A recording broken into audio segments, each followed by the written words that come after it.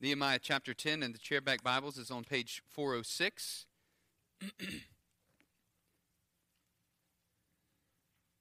The title of the message this morning is Prioritize God First. That's also the theme of our service. And as we consider God's Word this morning, the question that I ask us to even examine our own hearts and lives about is God our priority? Is He the priority of your life, of my life? And if He is, what does that look like? If He's not, what things need to change in order to make God the priority in our lives?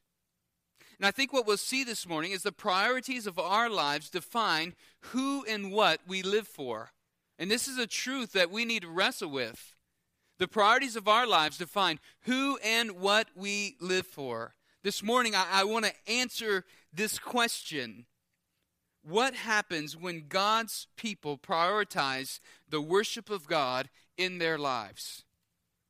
What happens when God's people prioritize worshiping God in their lives? And in order to answer that question, I'm going to give you one other question to help answer that one, okay? So the question is, who and what am I living for? Who and what am I living for? So this morning, I want each of us to evaluate our life's priorities in light of the gospel of Christ. If we're going to understand the dynamics of covenant renewal, we've got to understand some of the things that were happening for the people of Israel at this juncture and at this point in their community of faith and in their life. And so let me give you a quick recap of Nehemiah and bring us up to speed, and then we'll read the text. The first half of Nehemiah in chapters 1 through 6 focus on rebuilding the wall around the city. And then the second half of Nehemiah, chapters 7 through 13, focus on rebuilding the spiritual lives of God's people, the community of faith. And so in chapter 7, Nehemiah, he dug around and he dug out the genealogical record, and he took inventory of all the people who were part of God's covenant people, who were listed as part of God's covenant people. Then chapter 8, Pastor Drew preached, and he shared how they read from the book of the law and they elevated God's word to the central point of their community life. And in chapter 9, we saw that the people responded to God's word by confessing their sin and crying out in praise to God for the mercy that God had shown them as they recapped the complete history of Israel as a nation, from being freed from bondage in Egypt all the way until they got into the promised land and then were exiled, and then they are where they are at this point. And so that's kind of a quick recap. Now let's look at chapter 9, verse 38, and follow along with me as I read. Because of all this, we make a firm covenant in writing. The sealed document. On the sealed document are the names of our princes, our Levites, and our priests. On the seals are the names of Nehemiah the governor, the son of Hakaliah, and Zedekiah. And then there's a list that he goes through, all of the names of the priests and the Levites and the nobles, the princes, the leaders of the people. And then we pick up in verse 28. And in verse 28 it says, the rest of the people, the priests, the Levites, the gatekeepers, the singers, the temple servants, and all who have separated themselves from the peoples of the lands to the law of God, their wives, their sons, their daughters, and all who have knowledge and understanding, join with their brothers, their nobles, and enter into a curse and an oath to walk in God's law that was given by Moses, the servant of God, and to observe and do all the commandments of the Lord, our Lord, and his rules and his statutes. Verse 30.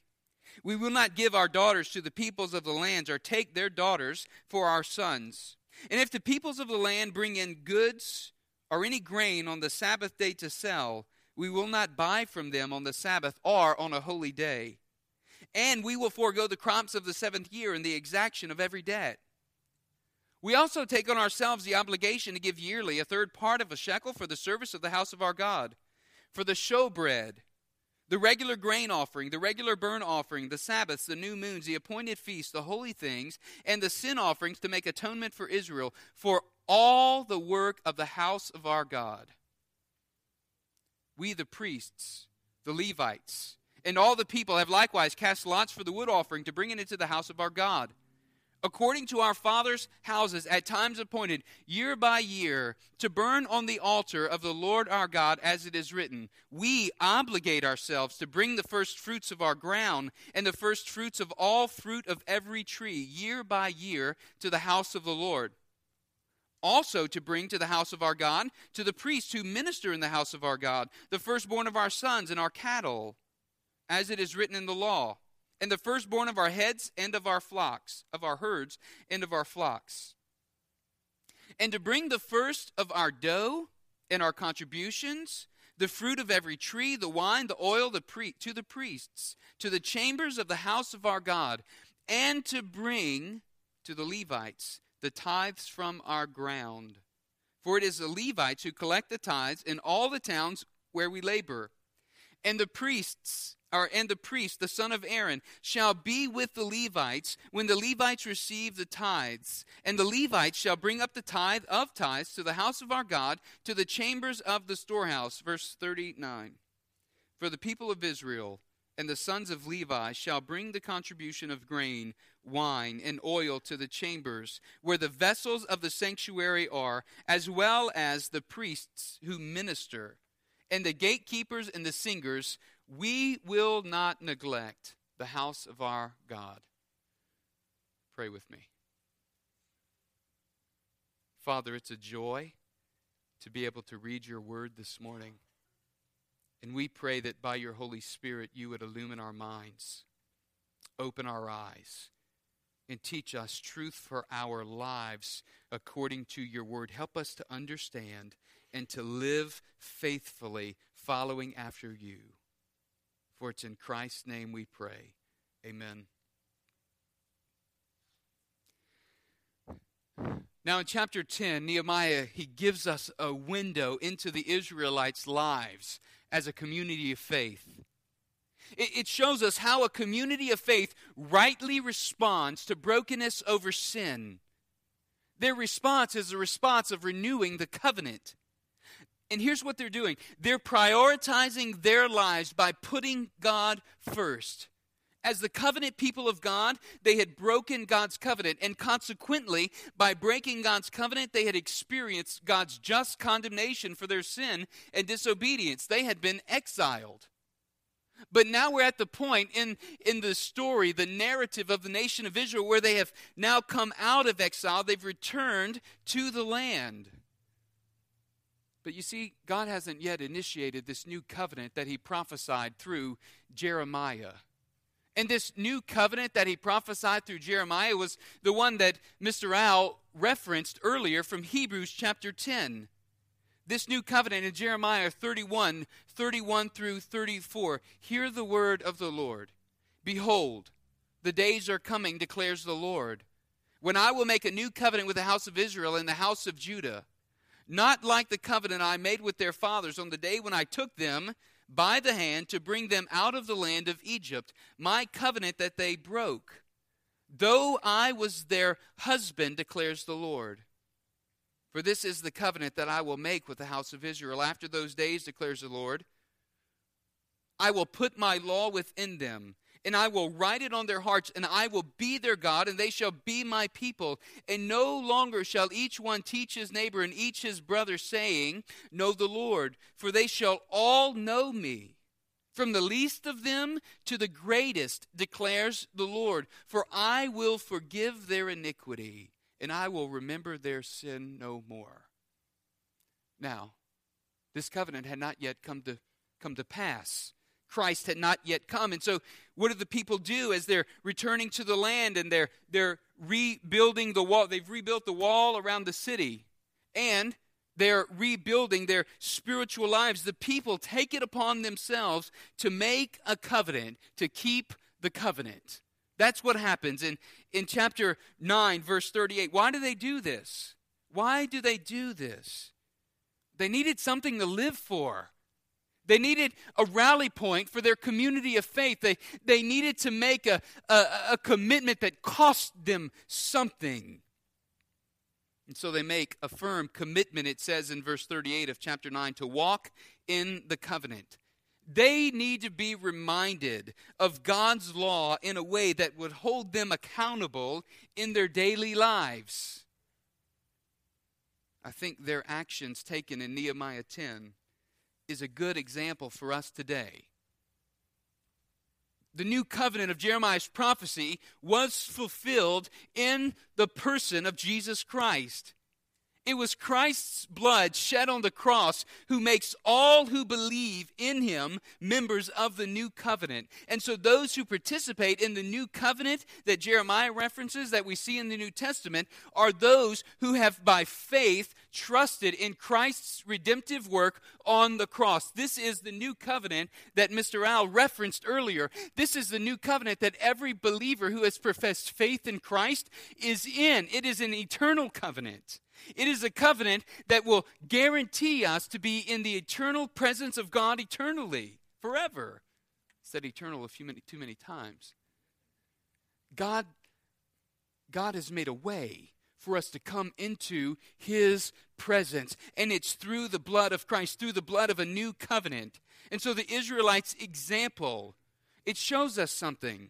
It shows us that making a commitment to keep the covenant is their way of holding one another accountable as a community of faith.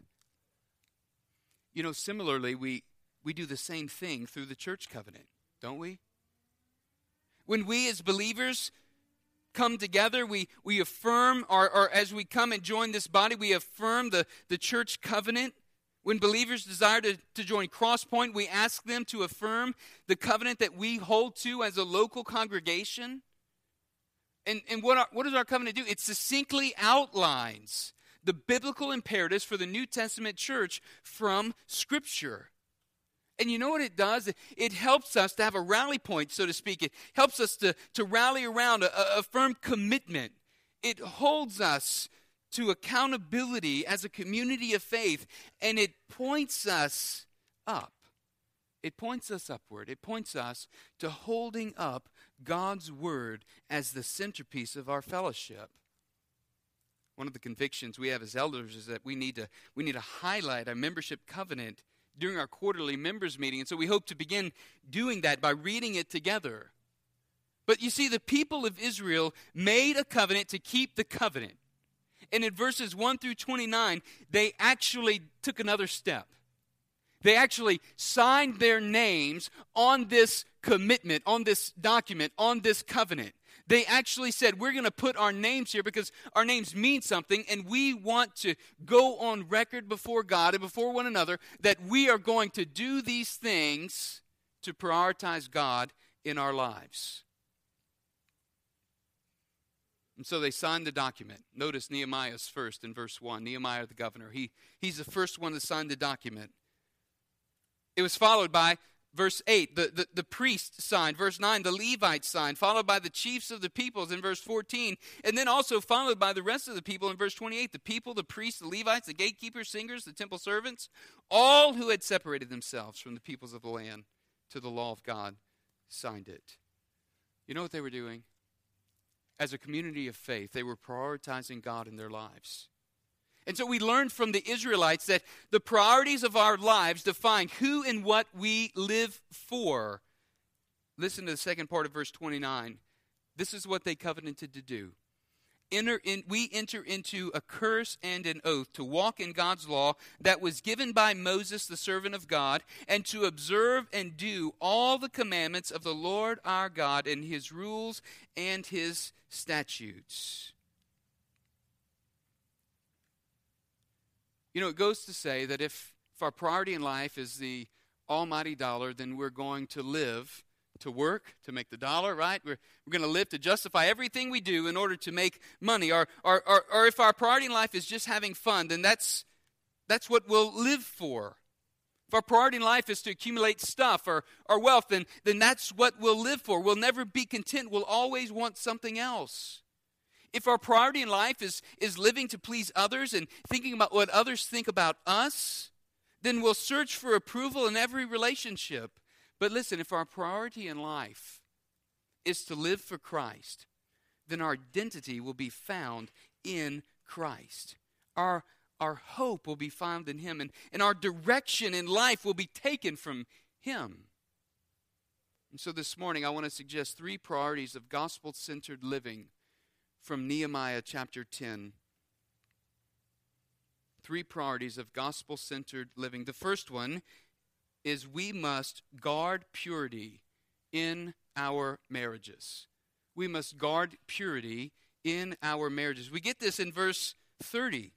Verse 30 says, here's the first stipulation of the covenant, the first commandment. We will not give our daughters to the people of the land or take their daughters for our sons.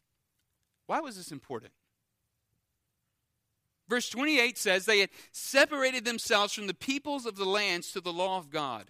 In other words, they had separated from something, from the abominations of lawless people, from those who had no desire to live for or to serve God, and they even were worshiping false gods.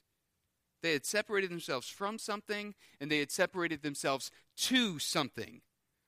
And that which they had separated themselves to was the law of God. They were devoted to living and worshiping one true God. Here was the problem with intermarriage. Intermarriage undermined their relationship with God.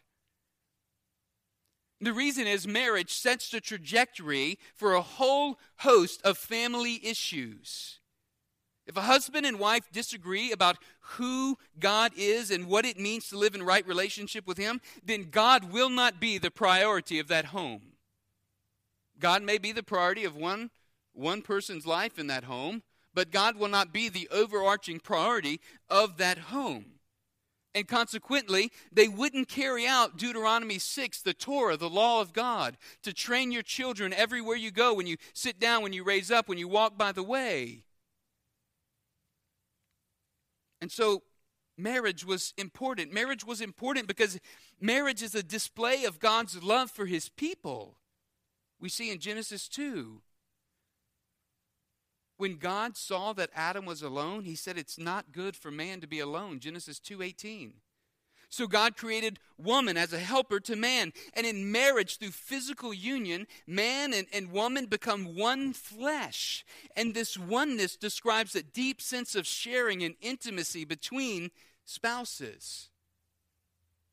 And so here's the thing. Marriage highlights the relationship between God and Israel in the Old Testament and between Christ and the church in the New Testament. You see, the New Testament tells us that marriage is actually a display of the gospel of Christ. Ephesians chapter 5, verses 22 through 33. In fact, marriage displays God's covenant love toward humanity. Ephesians 5 tells us that Christ is the husband and head of the body, the church, and that he died to save her, and that the church in return submits to the love of Christ, her husband, her Savior. What's the point? The point is this radical truth and this radical love is to be displayed in the covenant union between a husband and a wife today. And so marriage becomes the display or the picture of the gospel to all who look in upon it. Ephesians 5:22 says this, wives, submit to your own husbands as to the Lord, for the husband is the head of the wife, even as Christ is the head of the church, his body, and is himself its Savior. Now, as the church submits to Christ, so also wives should submit in everything to their husbands. Listen, husbands, love your wives as Christ loved the church and gave himself up for her.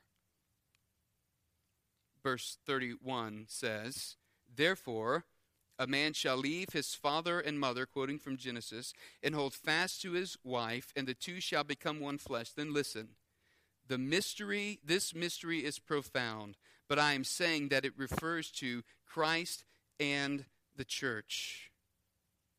Listen, church, husbands and wives, we want our marriages to paint a portrait of the gospel for all to see. This is why Paul exhorts us in 2 Corinthians 6:14. Do not be unequally yoked with unbelievers. For what does righteousness have in common with lawlessness? Or what fellowship does light have with darkness? You see, it was of great importance to guard marriage among the people of Israel, among the community of faith. How then do we prioritize to guard purity in our marriages? I think for those who are married, it means simply this. Husbands, wives, work together to achieve oneness in your marriage. Make Christ the center of the home. This means, husbands, guard your eyes, guard your mind, guard against lustful thoughts, guard against lusting through social media, guard against lustful direction or thoughts, guard against the sites that you visit online, guard against looking at pornography. Don't do it. Wives, guard your emotions. Don't talk to other men about your husband. Respect your husband. Confide in a friend that's female, but don't talk to other men about your husband. Talk to your husbands. Enjoy the husband and the wife that God has given us. Pray together. Talk about God's word. Memorize scripture together. Let Christ be the center of our homes. And by all means, guard our mouths. Don't say things before we think. Don't create bickering within the home. Let the home be a place of refuge where Christ is honored, where God is exalted. Teach our children what it means to love God and to live for Him.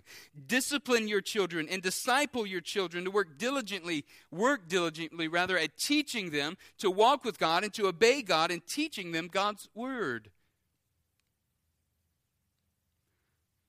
We could go on and on, couldn't we? How do we do this if we're in a difficult situation? Married to a non-believing spouse. I want first to note that Scripture exhorts that you remain married. Let your conduct itself be a testimony of God's grace in the gospel toward your unconverted spouse.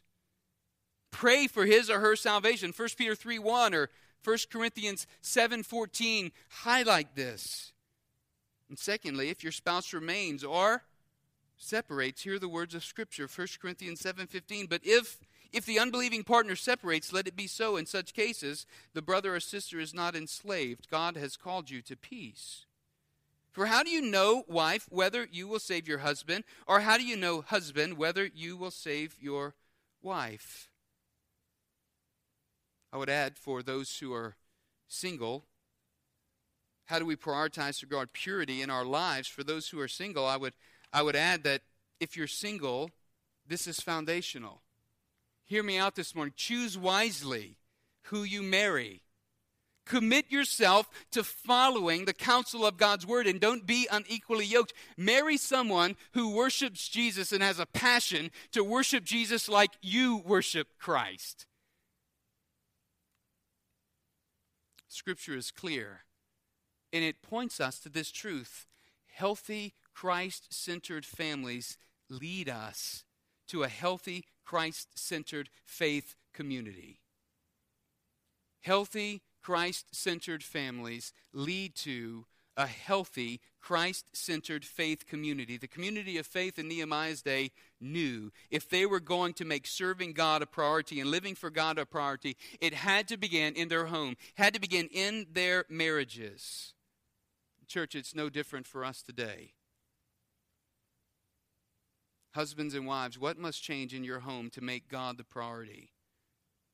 What must be weeded out and put in its place to prioritize the guarding of purity in your marriage? Single person, what does this say or change about who and what you're looking for in a mate? You see, the priorities of our lives define who and what we live for. The second priority I want us to see, we must trust God's faithfulness in our daily lives. In verse 31, we see this. In verse 31, they commit to three things. And so for the Jew, trusting God's faithfulness was lived out in three very practical ways.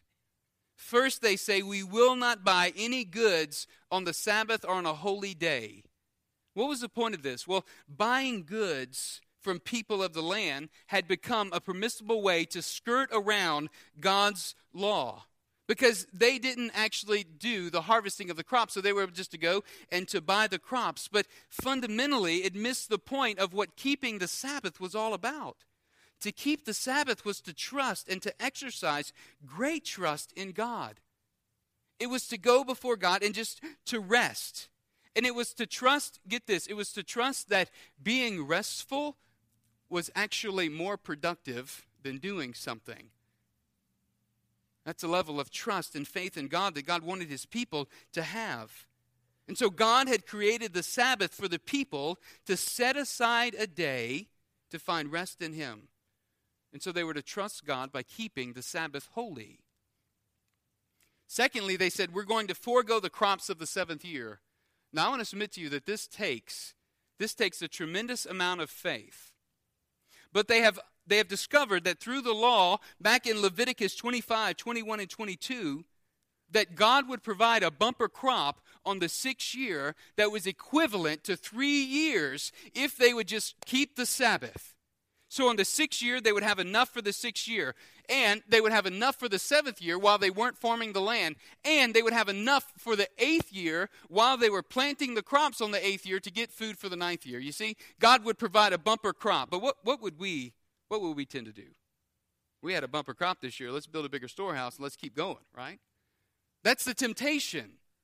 But you see, this is calling God's people to trust in him, to depend upon him in everything, in their daily lives. They say we're going to forego the exaction of debts as well in the 7th year. Now, this required great trust also. They had to trust God in everything. If you want to make people feel uneasy, just start talking about money and forgiving debts. That's what the government does, right? Just start talking about forgiving debts and not collecting the money. It requires a great trust in God.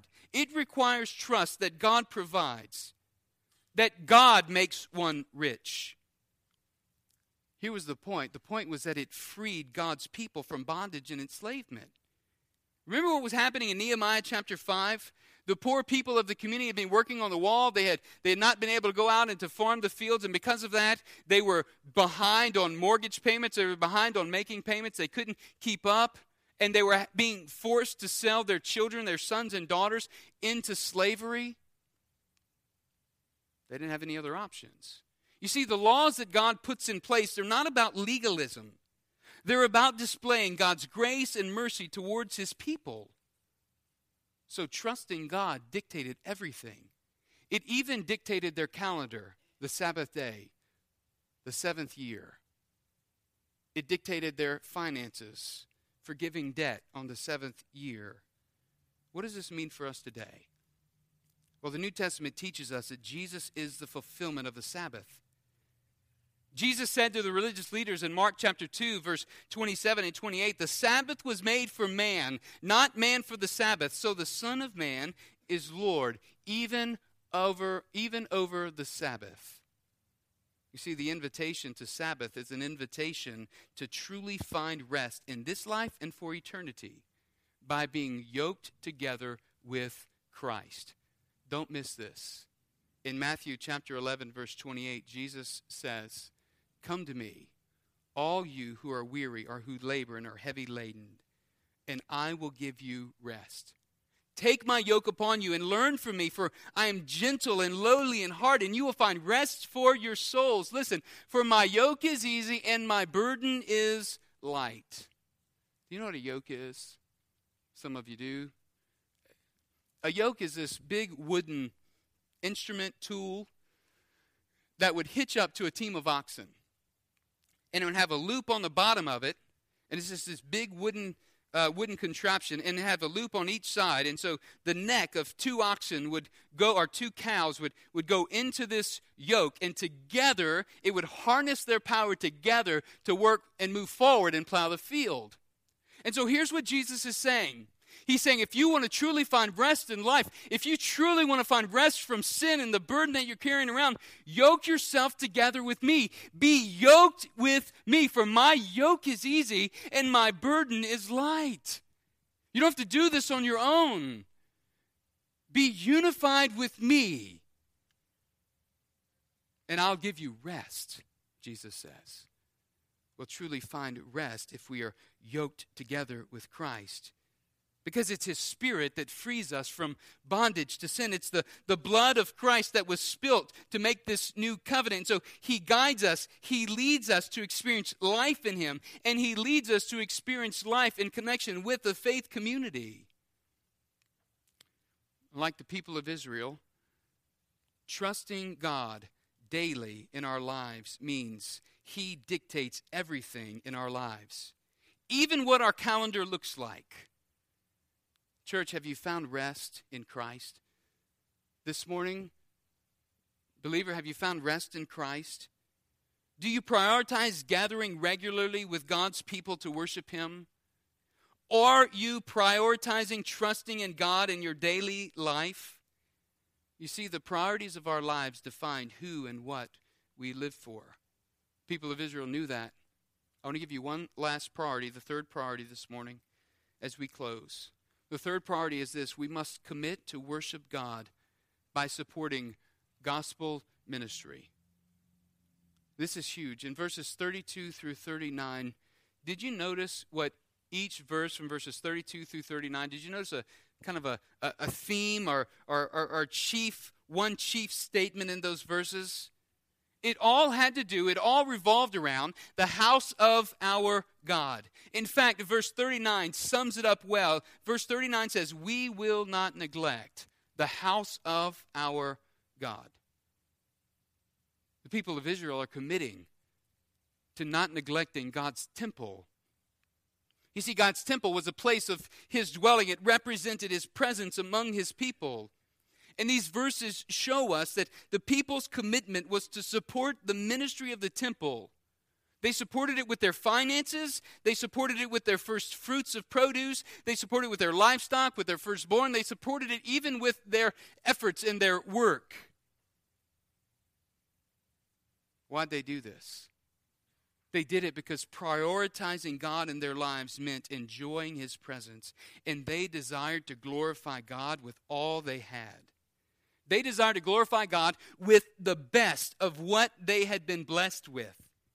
And they saw taking care of the temple as ministering to and worshiping God so that they might enjoy God's presence. What's that mean for us today? Well, there's not a temple in Jerusalem that we're taking up collections and sending money to support the temple there. But instead, what we see in the New Testament is that God's people, we are the temple of God. 1 Peter chapter 2. In fact, that His Spirit dwells within the believer, that we are a temple of the Holy Spirit, 1 Corinthians 3:16. And so when we are called here to support the gospel ministry. When we support the gospel ministry through the church by our tithes and our offerings, and even with our time, we are prioritizing the worship of God. When we come and lay our tithe and our offering before the Lord on the steps, on Sunday mornings, this is us worshiping God through giving Him of what He has blessed us with. There are numerous passages in the New Testament that speak about the believers supporting and the church supporting the work of the gospel ministry through the church. I've listed them there for you to go back and to look up and to reference. But here's the thing. They were committed to the priority of worshiping God through giving back to Him. You see, financial support of the gospel ministry, of Crosspoint's ministry, allows the church to be the church on mission with the gospel for Christ. I want to share just a couple of thoughts as we close. In our 2015 budget meeting, we had to make a change to the budget because we didn't have enough money to budget going to Uganda in 2015. So we had to postpone the trip to 2016. But in doing so, I commented at the meeting that I believe it's important for the work that's going on there that we go in 2015. But if we're going to go, God's going to have to provide. We're going to have to raise the money outside of the budget. And so we were trusting that God would raise the money. And there were many days when I would pray and say, Lord, I don't see how we're going to be able to raise the money to go to Uganda. I just don't see where it's going to come from. Several others shared that concern, and so we would pray and say, God, you've got to provide. You must provide. Last Sunday morning, before coming into the service, Miss Linda shared with me that someone had given a contribution, an anonymous contribution of $61,000 to Crosspoint, and that $10,000 of it had been designated to go towards a Uganda mission trip. Praise God, right? To God be the glory.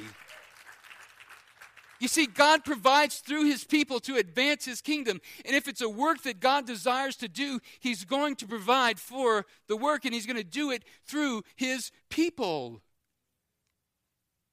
Don't try to figure out who it was that gave it. Just praise God for that person.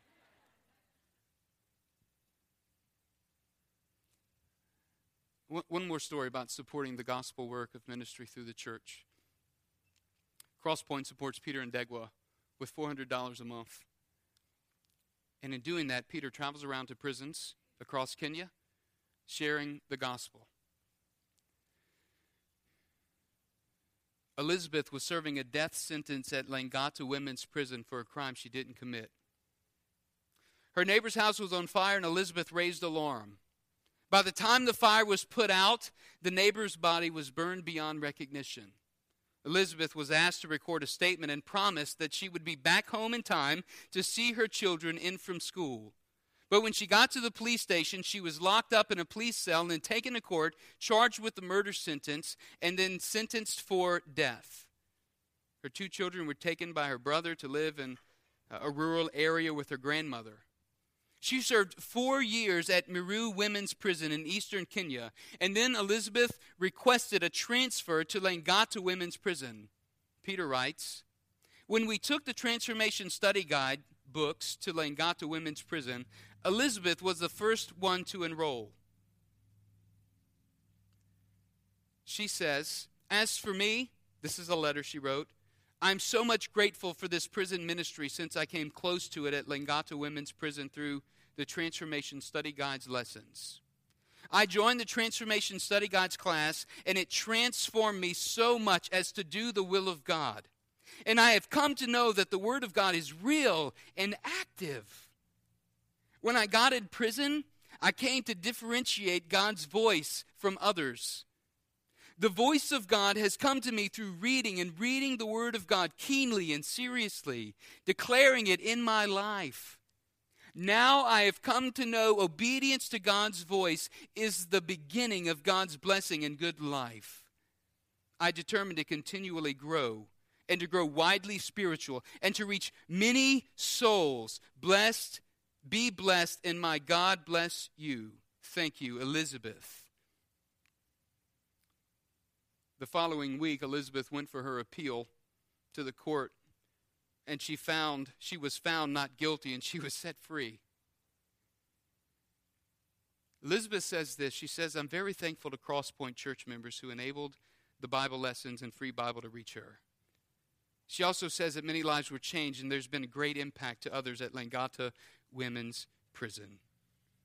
She signed her letter, "Former death row inmate."